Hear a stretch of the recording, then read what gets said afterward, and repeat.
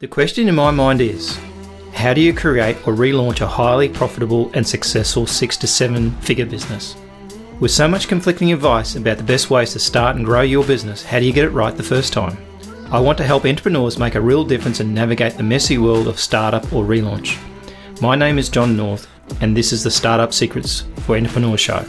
Join me today when we dig deep with our guests and get you the best blueprint so you can fast track your own business. This episode is sponsored by Volpreneur.app, your all-in-one online business system. Make sure you subscribe for future episodes at startupsecrets.show right now. So let's get into today's episode.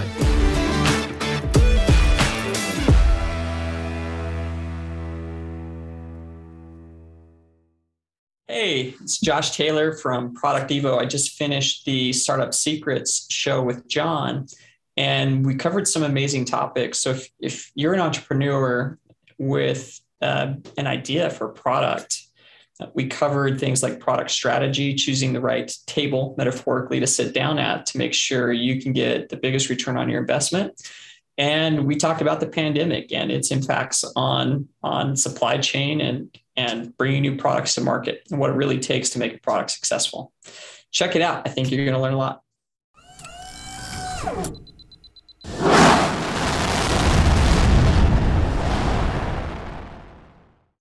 Welcome to the Startup Secrets show for entrepreneurs. I'm your host, John North, and my very special guest today is Joshua Taylor, who's from Product Evo.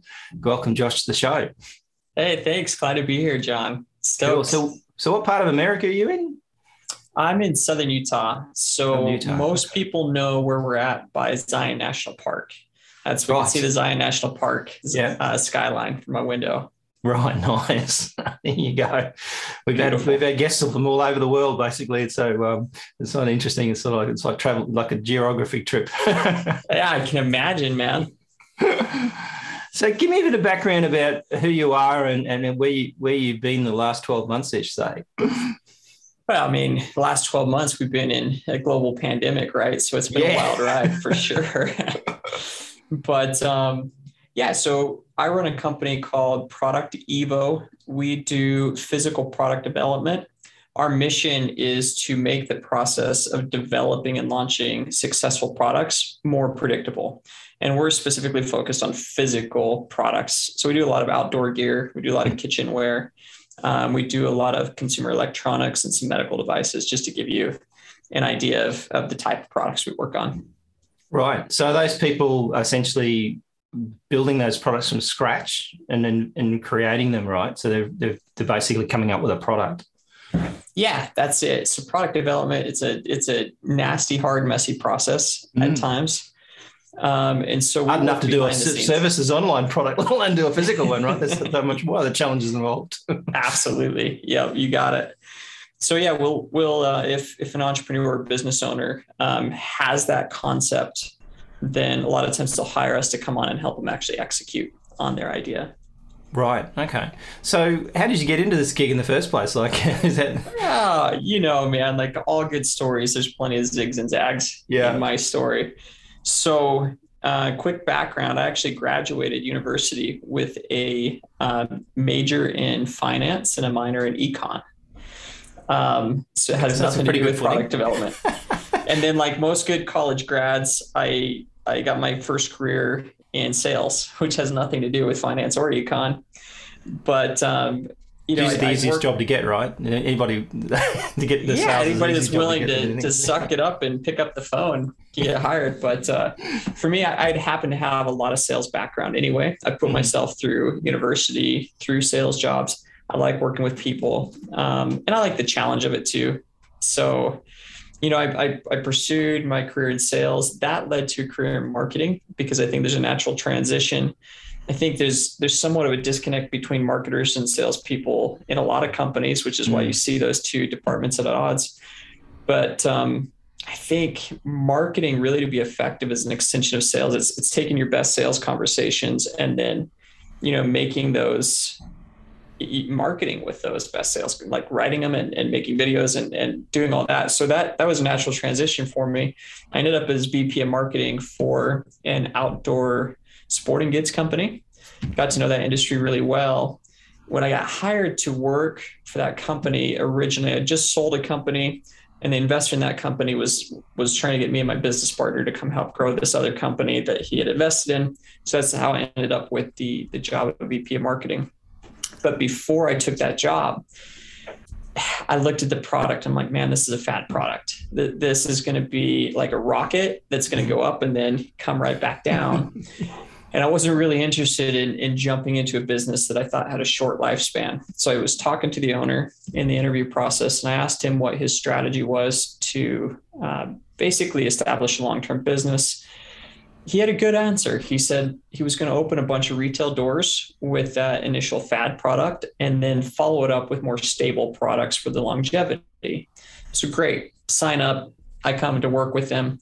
Over the course of about 18 months, I realized his idea for follow-up stable products were variations on the same idea. Okay. And I'm watching. They had one good idea, and that was about it. That was it. Yeah. I'm watching our competition just start to crash and die all over the place. I mean, they're just burning up. So I approached him with some ideas. I knew who our retail customers and partners were.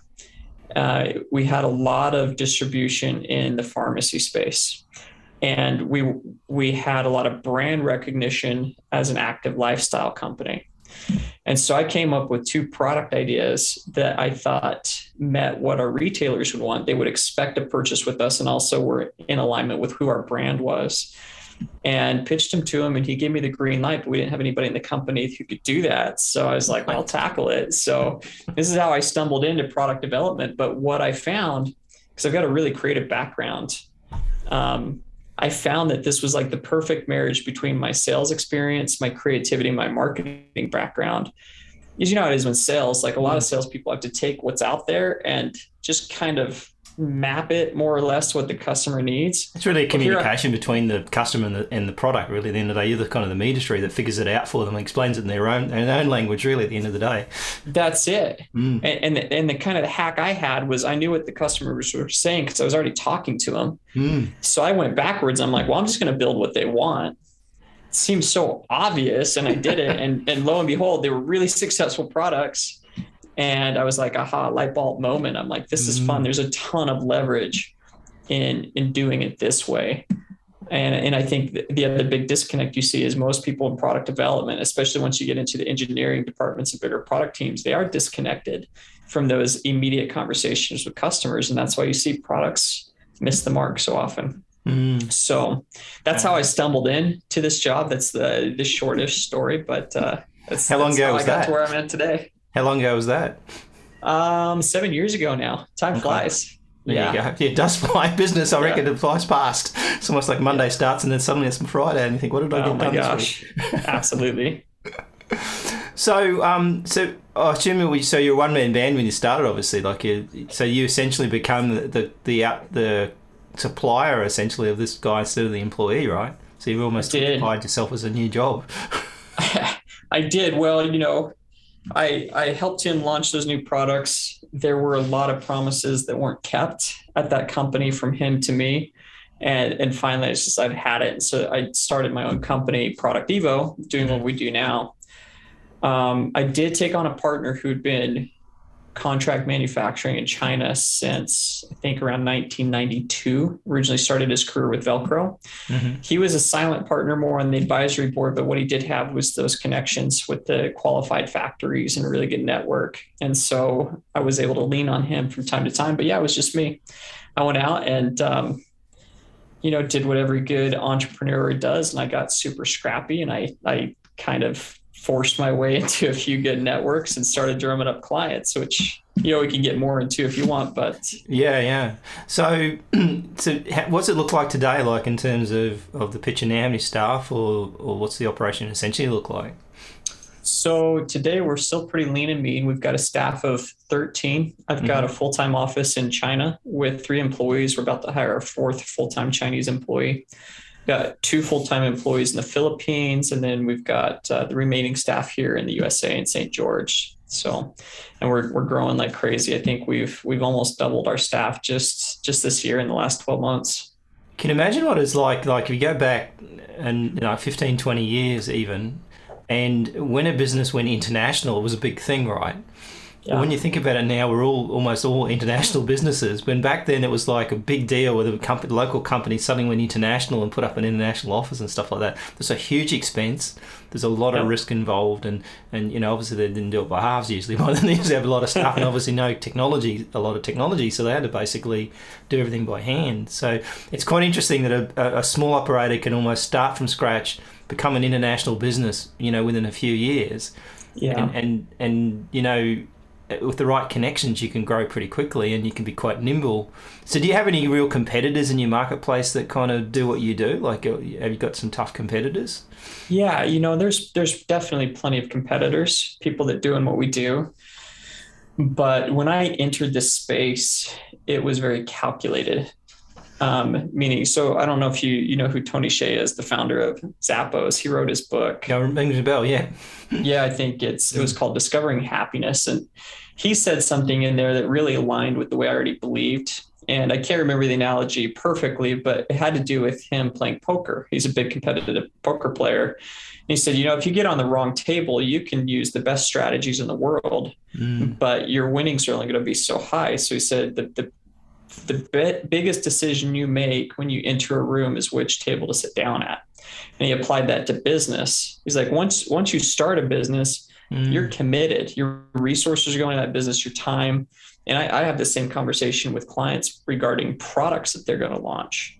I tell them to be really careful about which product they launch, because once they pull the trigger and start paying for injection molds or tooling and production and inventory, you're committed, and that's no small commitment. Usually it's in the tune of a few $100,000.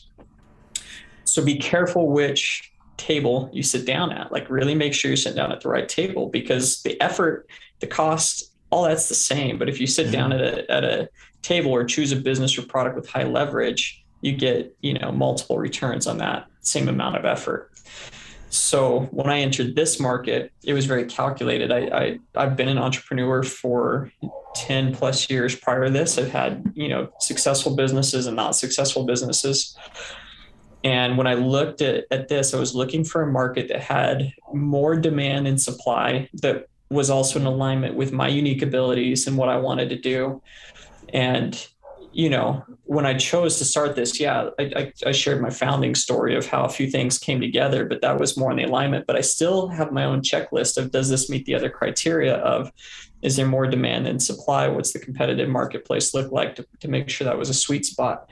And as I dug in, it was a sweet spot. So we jumped into it, and here we are today.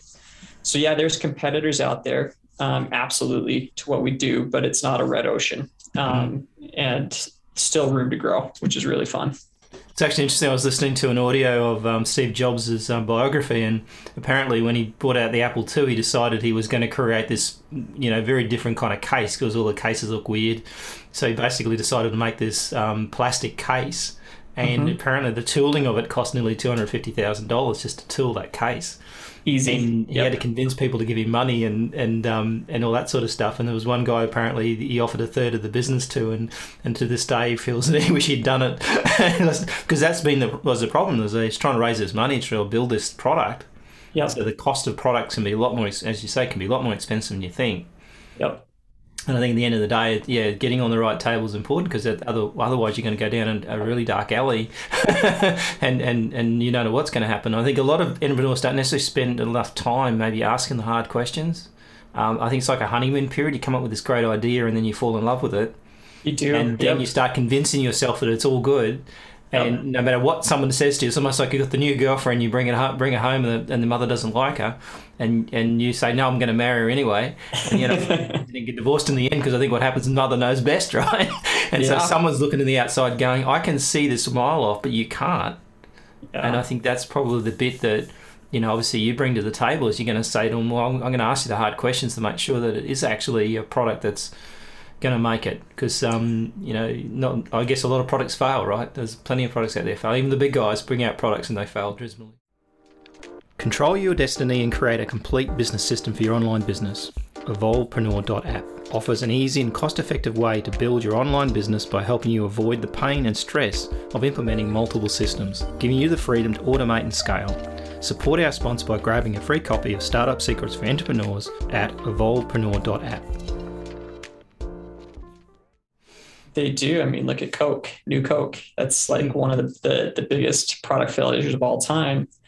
So yeah, big. Isn't it funny with Coke companies. though? Like it presents all this healthy lifestyle stuff, and the reality is that stuff will kill you, right? Oh, easy. Yeah. It's like, but it's all about health and wellness and all that sort of stuff. And it's like they never put any fat, people on drinking Coke that's basically sitting on some sort of diabetes thing or something like that, right? They would never do that. But it's just almost like it's making that sound sexy, but then. Yeah, New Coke and stuff. So yeah, I mean, do they just completely miss their market? Do they get so beyond their customer they don't understand them anymore?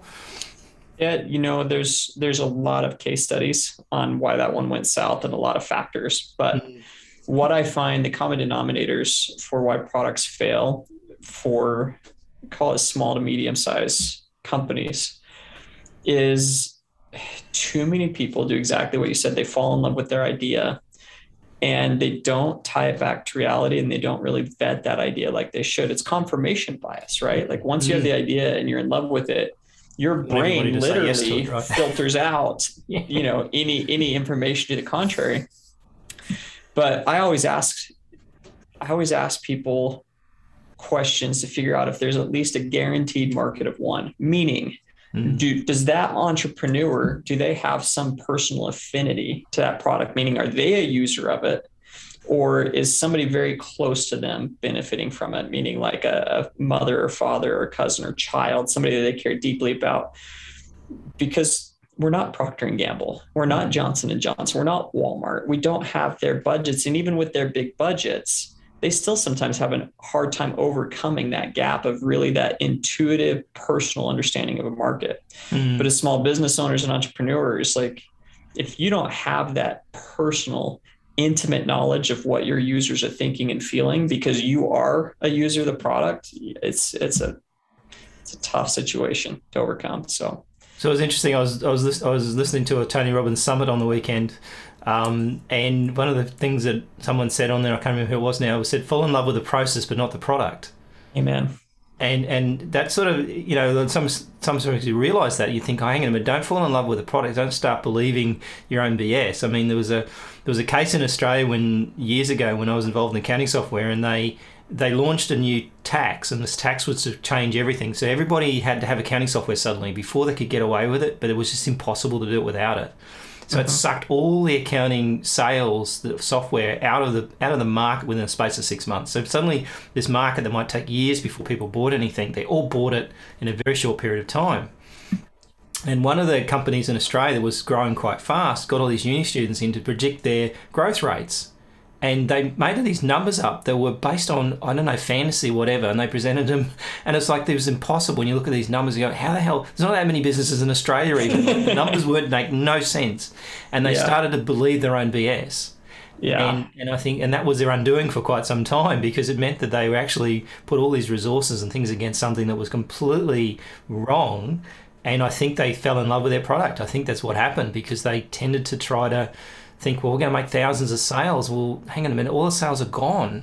Like, you're in the conversion business now, right? Yeah. And I think that's their life cycle. I guess the other thing is understand where the life cycle of the product is, right? Because if the life cycle is in the early days, you've got great opportunities. But if you're in the really conversion stage where you're taking a customer from someone else, then that's a harder gig to get, because people's habits are hard to change. Red ocean. Yep.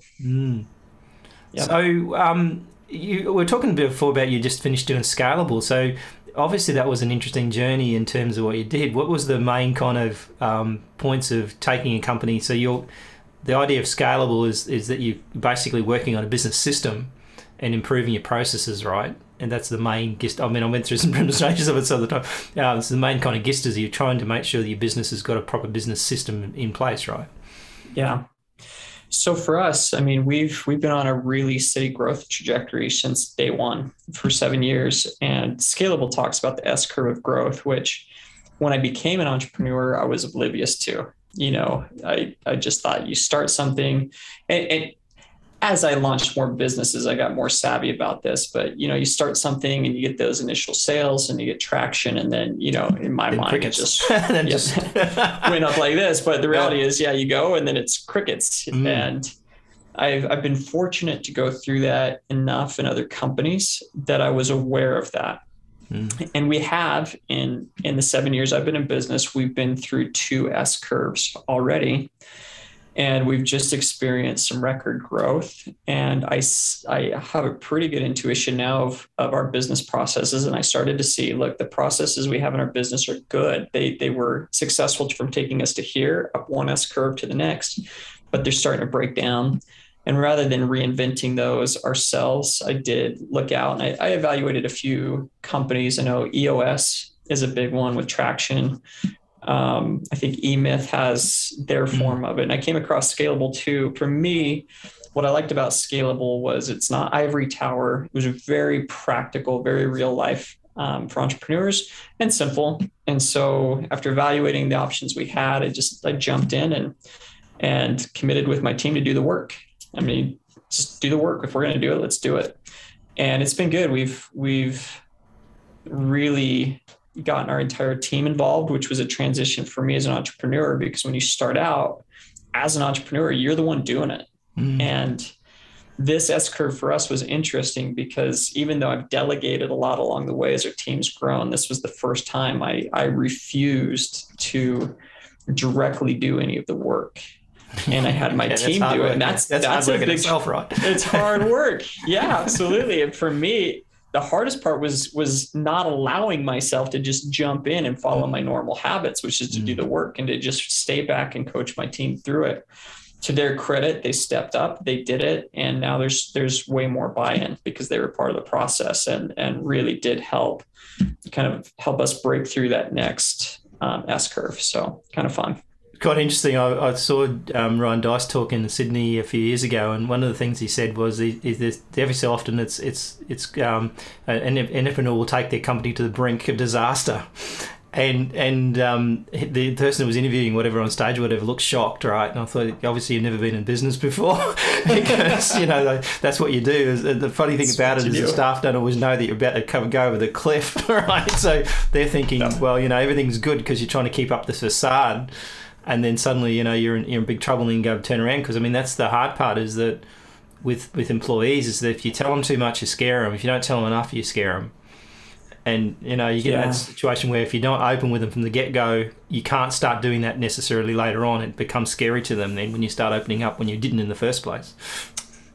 Yeah, that would be interesting. So I can't speak to what it would be like to go back and open up when maybe you'd been closed before. I've got a pretty open book policy. I mean, there is some intelligence into what we share, but I lean on sharing more than withholding more. And that's almost an accidental habit, but it's one that I think served me because we do have a very close-knit, very trusting team. And they've been through a couple of those S curves with me, and to their credit, they really stepped up during some of those plateau moments and helped get to the next growth curve. So I think if people, to their credit, it's been amazing. I think if people understand and you communicate it with them properly, I think most of them will help you. The reality is that the business isn't a straight line or straight it's up, not. Right? And so no way. If you think someone's going to get nervous and jump off early because of some little glitch along the way, then they're probably not going to stay for the long haul anyway. You're going to end up losing them anyway. So probably best to. There used to be a saying in our business that the managers came up with, and I don't know whether it was a great saying, but it said, we chuck you in the deep end and we see if you can swim. If you can swim, you stay. If you don't, you go.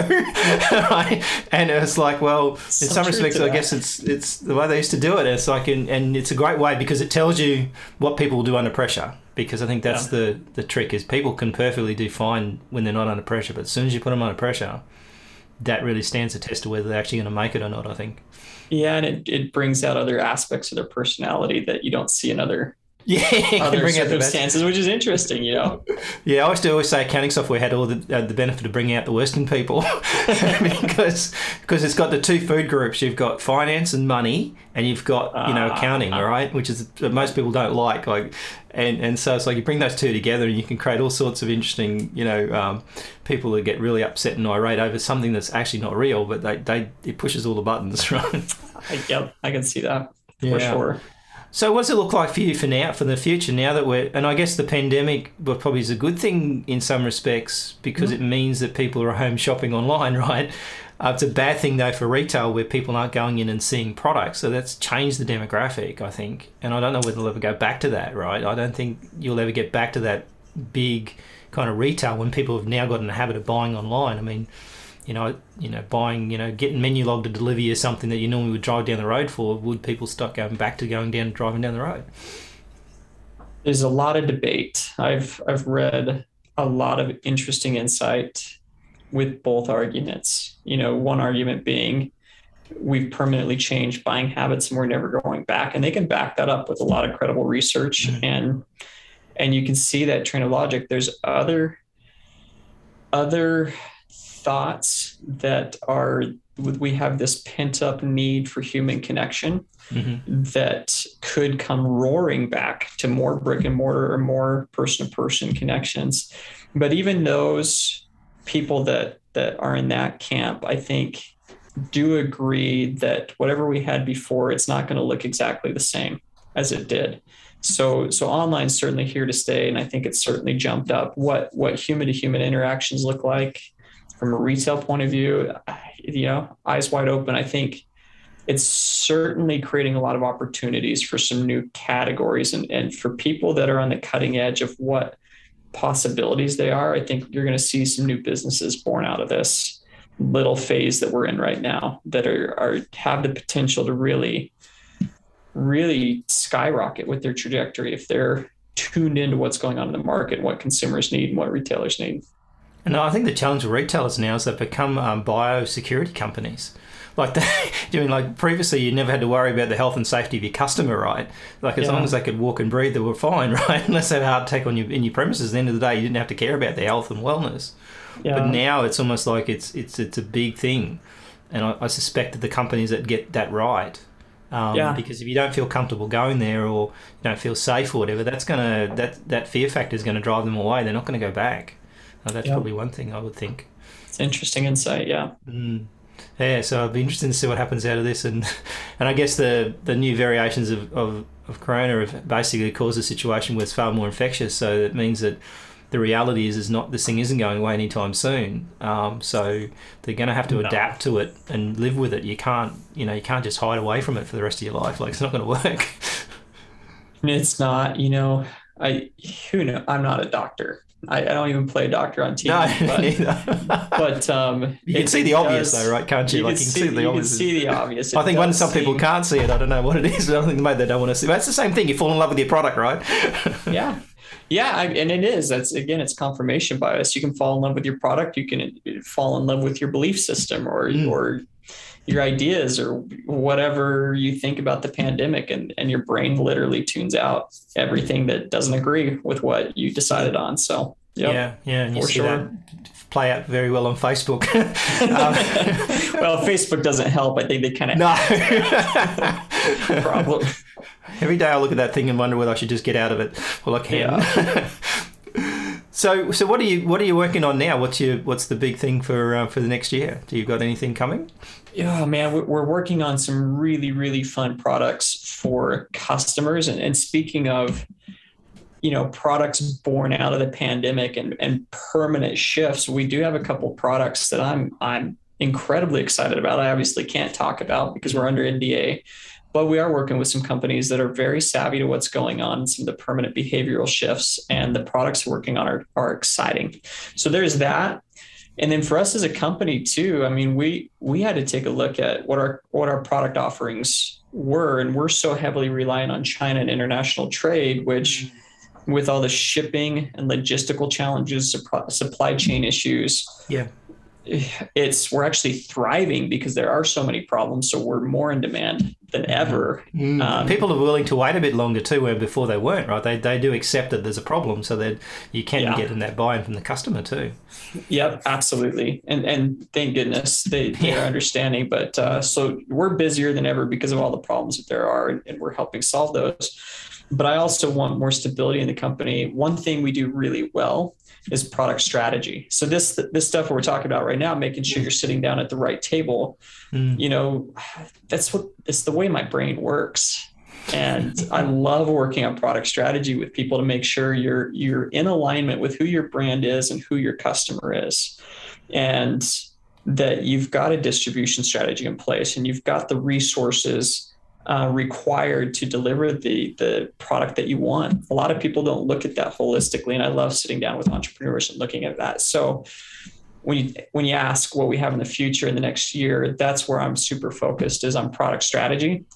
And part of the reason I like that is right now we're exclusively working on physical products, but when you add product strategy as an element, now we can work on digital products and even service products to really help people get those right for the marketplace. So I see probably the most leverage in business there at that early stage. Most people, the trend is people bypass that. They fall in love with their product. They get the idea at 3 a.m. They're like, this is it. I'm going to go with it. But if you just pause for a moment and really get that strategy right and make sure that your ducks are in a row, I mean, the leverage on that is massive. And that's what gets me really excited. And what other people say about it, I think, like you sell 100 of them, see if you can sell 100 personally kind of thing. And if you can sell 100 and they like it, if they don't like it, then you know for sure. But I think sometimes it's easy to jump ahead and think, okay, I can sell this, everybody will want it. 3 years later, you're still trying to sell it. and I think there's a merge there too of the physical and the digital products. Like you see a lot of handheld technology, embedded technology and stuff like that coming out. And I did an interview with a guy a couple of months ago where he'd invented all these like wearable socks that track everything that's going on, can actually predict whether you're going to fall. And so it's quite amazing what's happening with that sort of technology. So I think there's going to be a big merge between your physical product. I mean, my coffee maker, I can communicate it with my mobile phone and make a coffee, right? And so suddenly that software running that thing, and probably behind the scenes, it probably is mostly software running that coffee machine now. Yeah. But that's a kind of a merge of technologies where you normally have to worry about it, like with your fridge and stuff. So I think there's that kind of merge between that physical product and that offline or that online kind of software subscription model that might work as well. Absolutely. You've got your whole Internet of Things is what they call it in the manufacturing space.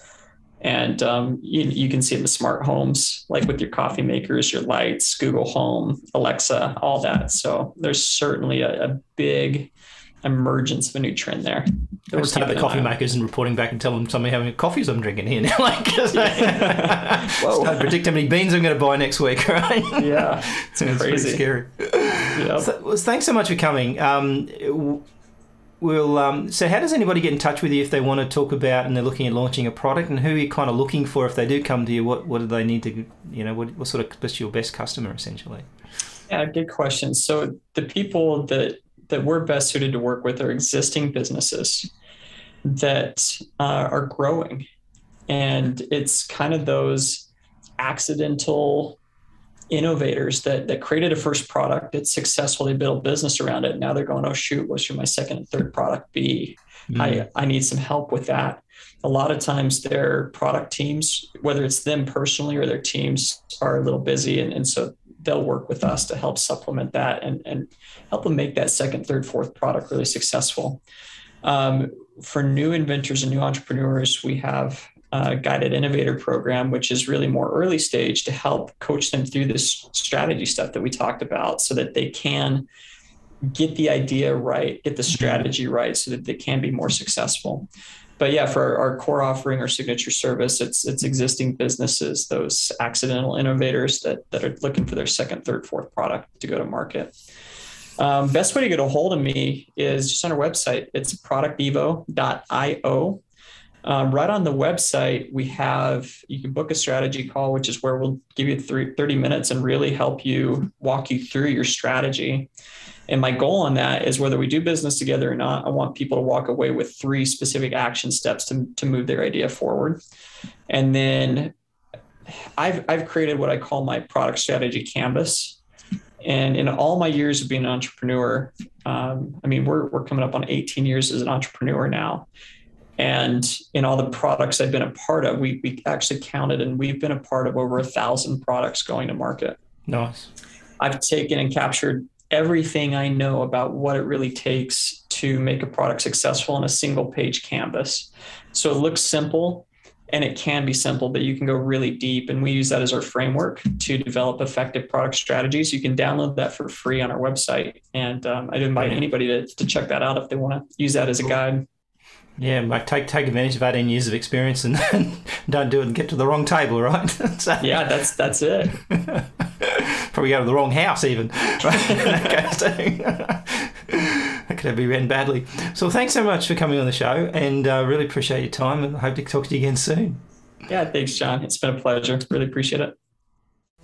That's a wrap on another awesome episode for the Startup Secret Show for entrepreneurs. Just before you go, if you like this episode, we'd be very grateful for a 5-star review. Please also consider recommending the show to a friend or two. Make sure you subscribe for future episodes at startupsecrets.show right now. Until next time, if you're an entrepreneur, make a start on your next great business idea today.